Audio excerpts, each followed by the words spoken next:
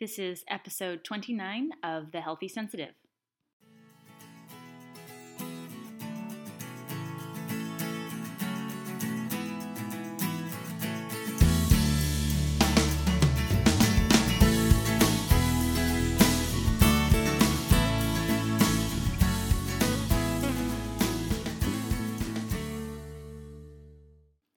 Welcome back to The Healthy Sensitive. I'm Leah Burkhart, your hostess on the show, and today I want to talk about something that is a little controversial, or at least controversial in highly sensitive circles. I want to talk about the value of thickening one's skin. I hear this all the time as a sensitive person, that I need a thicker skin, that I am thin-skinned, that I need better boundaries, or I need a longer radius of a boundary at the very least. And up until recently, I've been extremely offended by this. Why should I have to get thicker skin just so that you can be comfortable with my emotions? Why, pray tell, can't you figure out a way to thin your skin a little bit more so as to get yourself an example of what it would feel like to be in, and to really take this metaphor a little farther than perhaps it should, my skin? Why don't you try walking in my shoes rather than immediately insisting that it's my feet that are the problem? How do you know? I've lived that way with that sense of almost embittered resentment, which meets impassioned self-acceptance for a good chunk of my life until recently. I'd say within the last couple of years, I've started to look a little bit more keenly at this resistance I have with regard to toughening up or thickening my skin. I think a useful metaphor here could be when you're a kid. I don't know if you remember being a kid, but you're on the playground and you're playing on the monkey bars, if monkey bars are even a thing anymore, and initially, at least, when you'd swing on them, it would hurt. It would be painful to be swinging from one bar to the other because your hands would get chafed. Right where the inside of the knuckles are, it would burn and it would make it difficult to get all the way across said monkey bars. Over time, though, blisters would start to form, and the blisters, if continuously chafed against for a long enough period of time, in the elementary school realm, I suppose it would be several months, all of a sudden, monkey bars would be doable because the calluses in our hands would allow us to move more freely. I'm starting to wonder if maybe there isn't value in doing that as adults, but with our emotions. Even us highly sensitive types who have a lot to offer by virtue of having our thin-skinnedness, if for nothing more than for the pure value of being able to connect with other people more easily as a result of our thinner said skin. Maybe there's something to it. I say this because there are several contexts in which this has come up. Three, really. One of them is in my relationship, my romantic relationship. The other is with regard to familial dynamics, so another spin on relationships, really. And the final one is work. And I'm always a little reluctant to disclose some of my own personal stuff because I never really know if that's something people want to hear. But given that as a listener, I often appreciate hearing other people's willingness to be vulnerable, I will disclose a little bit. Forgive me if this is a little bit too much. In my relationship, I am dating a man who is the furthest from sensitive that you can possibly get. And I don't mean to say that he's a complete jerk or incapable of connecting or lacking intuition. If anything, I think his spidey senses are pretty good. He's pretty good at identifying when there's something wrong in the environment, and he's also pretty good at identifying what people need if there is a lack of some kind. But it's not because he's feeling what I feel or feeling what you feel. It's because he is the master at deduction. He could give Sherlock Holmes a run for his money. That's for damn sure. So, dating someone like him, though, who is so very logical and so deductive, can be unnerving for someone who's constantly feeling all of my experiences as opposed to just analyzing them. He is the furthest from a thin-skinned being that you could ever hope to meet. His thin is thick enough to really compete with any hide that you could possibly imagine. So in his emotional realm, everything that bombards him for it to touch him, to really even catch his attention, it has to be at a pretty high caliber, at least in the emotional realm, as I mentioned. But for me, anything can be perceived as a slight or as an opportunity for exhilaration. So between the two of us, we obviously fell in love, I think, because we're so fascinated by each other. I see him, and it seems like a foreign creature, and he sees me and is likewise bemused, at the very least. But the problem is when we're in conflict. I want to run for the hills. I do not like conflict. Conflict is painful. He wants to run toward conflict. Conflict is how things get done. He's the brash bartender meets chef who's in the restaurant, burling around, ready to just shout at the top of his lungs and give anyone a piece of his mind if they could deign to do anything less than their utmost in the restaurant. I'm the one who's soft, who's kind and sweet and even-keeled. Except that it turns out maybe I'm not. This is why I'm bringing this up, this whole value of thickening your skin. Because I'm starting to realize, by doing some personal work on myself at least, that maybe there's value in trying to build emotional calluses so as to better move in the world and, well, use the metaphorical monkey bars that we need to get across so that we don't constantly find ourselves knee-deep in the sand someplace. So my relationship is one opportunity to have witnessed this. Before this particular gentleman, all of my relationships were very soft, and so it kind of meshed. This is the first person who's sort of banging me against the head every once in a while and saying, "Are you home, McFly? Hello?" So that's one context. I also have another, and it's in my family. There's a lot of emotional dynamics that come with substance abuse and addictions, and addiction is something that runs in my family. At least and it's brought a lot of drama. Drama for all parties involved, and most of all, and unfortunately, my niece is sort of the victim in this. Not the addict in this case, but at any rate. And in the past, I've been soft and gentle, and I've tried to reason and rationalize. But I'm finding that that's actually not really useful, not when it comes to something like addiction. Being a little bit of an asshole is actually working quite well.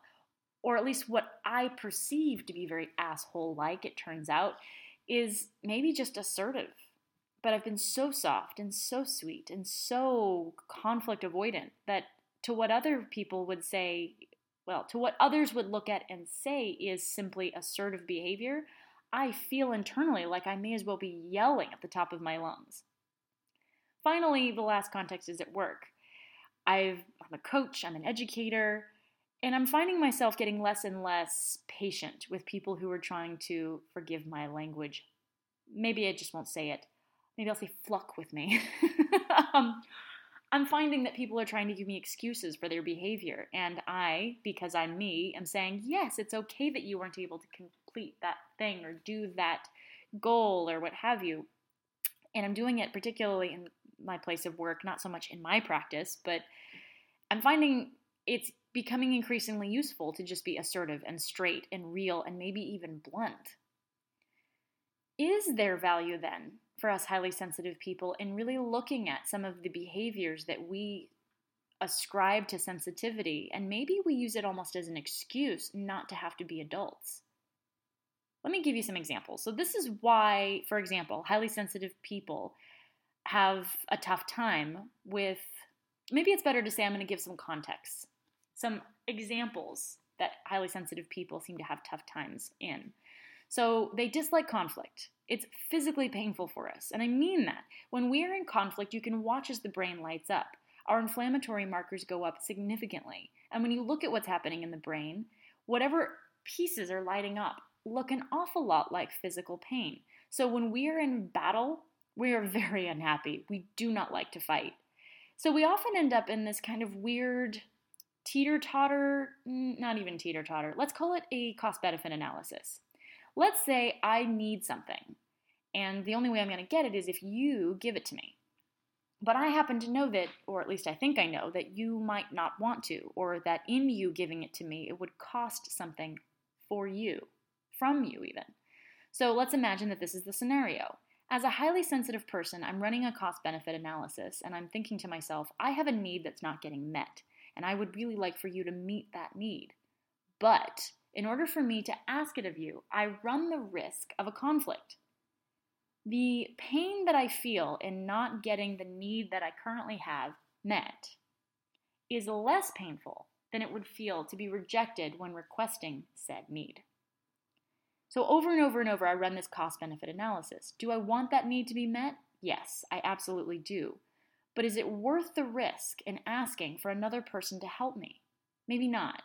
Because if it makes you angry and if it results in a conflict, that would not only not help me meet my need, but it would deplete me further. And I'm already kind of running low on fuel. That's why I'm asking for things. That's why I'm asking for help. The problem, though, is that if I keep engaging in this way, over time, those tiny little deficits, think about the national debt even. Every single year, we are spending just a little bit more than we're bringing in terms of tax revenue. And in the same way, this is what we're doing with emotions. So every year, we spend a little bit more and we make a little bit less, so we have a deficit.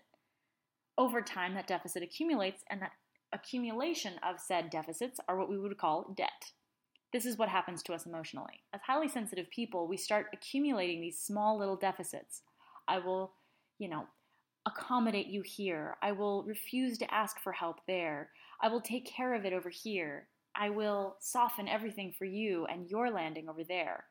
And no one in the meantime is even privy to this information. They don't know that I'm giving up little bits here and there. They just think I'm being. They just think I'm surviving and living, and that's me. But there does come a time when all those little miniature deficits start to accumulate enough interest where I can't actually pay the bills, pay the emotional bills. And so what results is this drastic overhaul of my emotional budget. And as a result, all of a sudden, I'm vomiting up my emotions onto everyone around me. But I can't actually vomit my emotions up on everyone around me. They very quickly give me feedback that this isn't working well for them. They're terrified all of a sudden of the kindest person they've ever met in their lives, all of a sudden having to reckon with this beast of a woman. And so then rather than have to sit and deal with it, I've gone from one extreme to the other, and I've determined that whoever it is that I'm dealing with now doesn't have the capacity to handle these wild episodes of roller coaster riding emotions. So I run to the next relationship, and we start the process again. The same is true with jobs. I work my butt off and I say, yes, yes, yes, I will do anything you ask of me. I will do that thing. I will take on her job and my job and his job and all of the jobs.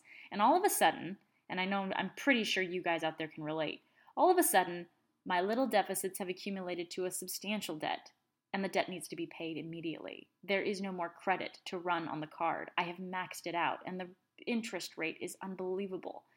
And so not only do I have to leave the job, but I have to leave the job now, god damn it, and you really need to fix it because I can't come in here one more day. There were all these opportunities, though, for me to ask for a little bit of help. There were all these opportunities for me to say, no, I can't do that thing. So what do we have to lose by staying the same, by staying the course and constantly saying to the world, oh, I would change my behavior, but I'm just so sensitive, I can't. Well, we run the risk of a constant need to flee from job to job, relationship to relationship, location to location. We're never going to be able to settle because to settle would require on some level having a little bit of enough, shall we say it again, thick skin to be solid enough and being able to stand our ground. Currently, we're like water, or at least I am. We also run the risk of having less of an income than we might like to have. As we're going from job to job to job, we're not ever at any point stopping and saying, hey, if you really want to keep me here, here's what I'm going to need from you. More money. We have less satisfaction in our relationships while we are in them. Why? Because we're not getting our basic needs met. We haven't even entertained the possibility of venting out what we really need in our relationships.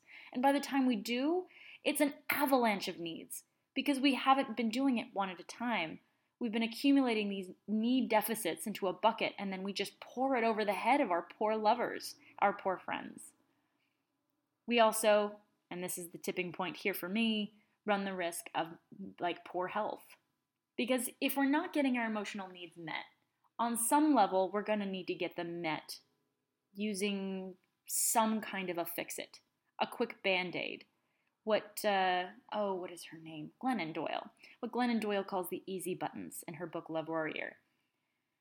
So, as sensitive people, if we don't get our needs met, maybe we eat. Maybe we reach for ice cream. Maybe we even reach for alcohol. Which, I mean, in Susan Cain's book Quiet, she talks about alcohol as basically liquid extroversion.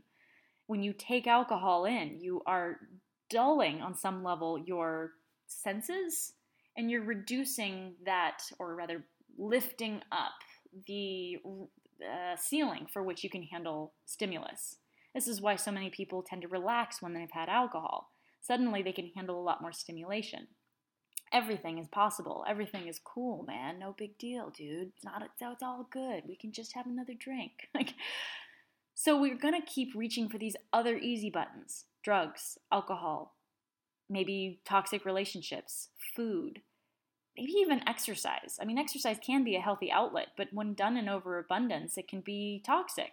We can beat ourselves to the ground. We can have hip displacements, and we can have knee surgeries that suddenly are required at the young age of 40. So if we don't actually start to pay attention to our needs, I mean, our needs are going to get met somehow. That's how it works. Our minds, our bodies, our systems, they will be heard. But the question is just, are we actually feeding ourselves with the sustenance that we're truly hungry for? Do we really need to run, or are we really running away from our relationship? Is it really necessary to have that second cocktail, or are you really just kind of hoping to have connection with someone and for once in your life not have it be hard? This is stuff to really look at. And let me tell you something else, because this whole time, so far at least, I've been very serious. Being a bitch can be kind of fun. And forgive my language, but there really isn't a nice way to say bitch. You can say things like, oh, mean jerk, but let's be real here, folks. When you see a bitch, you know one. When you see an asshole, it's an asshole. So I think, there was a really intelligent gentleman who I've worked with for a long time, and he talked about healing as sort of moving yourself, wherever you happen to fall on any given spectrum, ever closer to the center. So there are some people out there that are monumental jerks, and they're just never going to have to worry about being too vulnerable.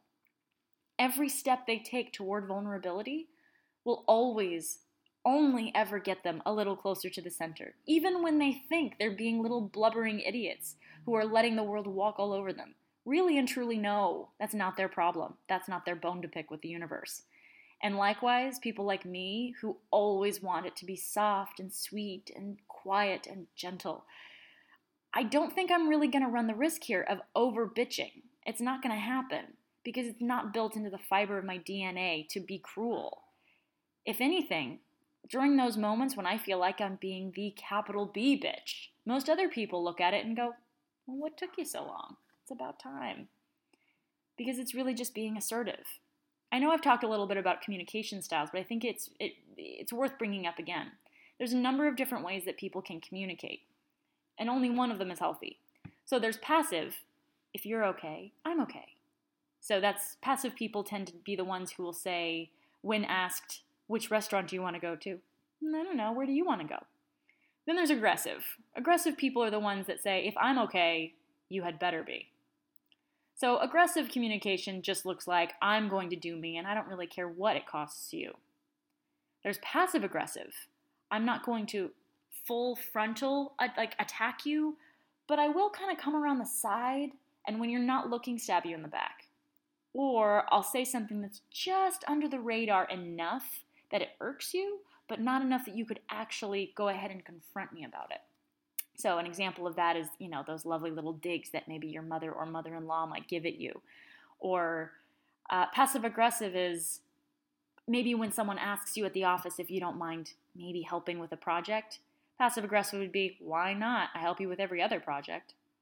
It's not really aggressive, but it's not really okay either. Finally, there's assertive. Assertive is the I'm okay, you're okay style of communication. Assertive is what people are doing when they are able to say clearly and efficiently, no, I can't help you with that project. However, I would love to help you in the future. Or simply, no, I'm really sorry, I can't help you. That's also assertive. Assertive behavior or communication is what you're doing when you're able to say firmly what you want, what you need, what you don't want, and what you can't have without causing any harm to the other person. It's a way of saying, I respect you and I understand what you need, but I also respect me and I have to also honor my own needs. This is something that highly sensitive people struggle with, at least the highly sensitive people I know. It's hard for me to say to my friends, hey, I love you, I want to be with you, but is there any possible way on the planet you could forgive my not attending this next party that you're hosting this coming weekend? I can't do it. I want to, but I can't. I need to recharge. Or maybe being assertive looks like saying, I would love to go with you to insert trip here, but I'm so sorry. I'm really going to have to pay for my own hotel room. I need a space that I can go and sleep in without other people around. I want to sleep with you, but I just can't do it. That's also assertive. So you don't have to be a monumental jerk in order to be assertive. But it's just the ability to say I and never make it about you. It's always just I need the following, and I want to make sure that I respect you while I meet those needs.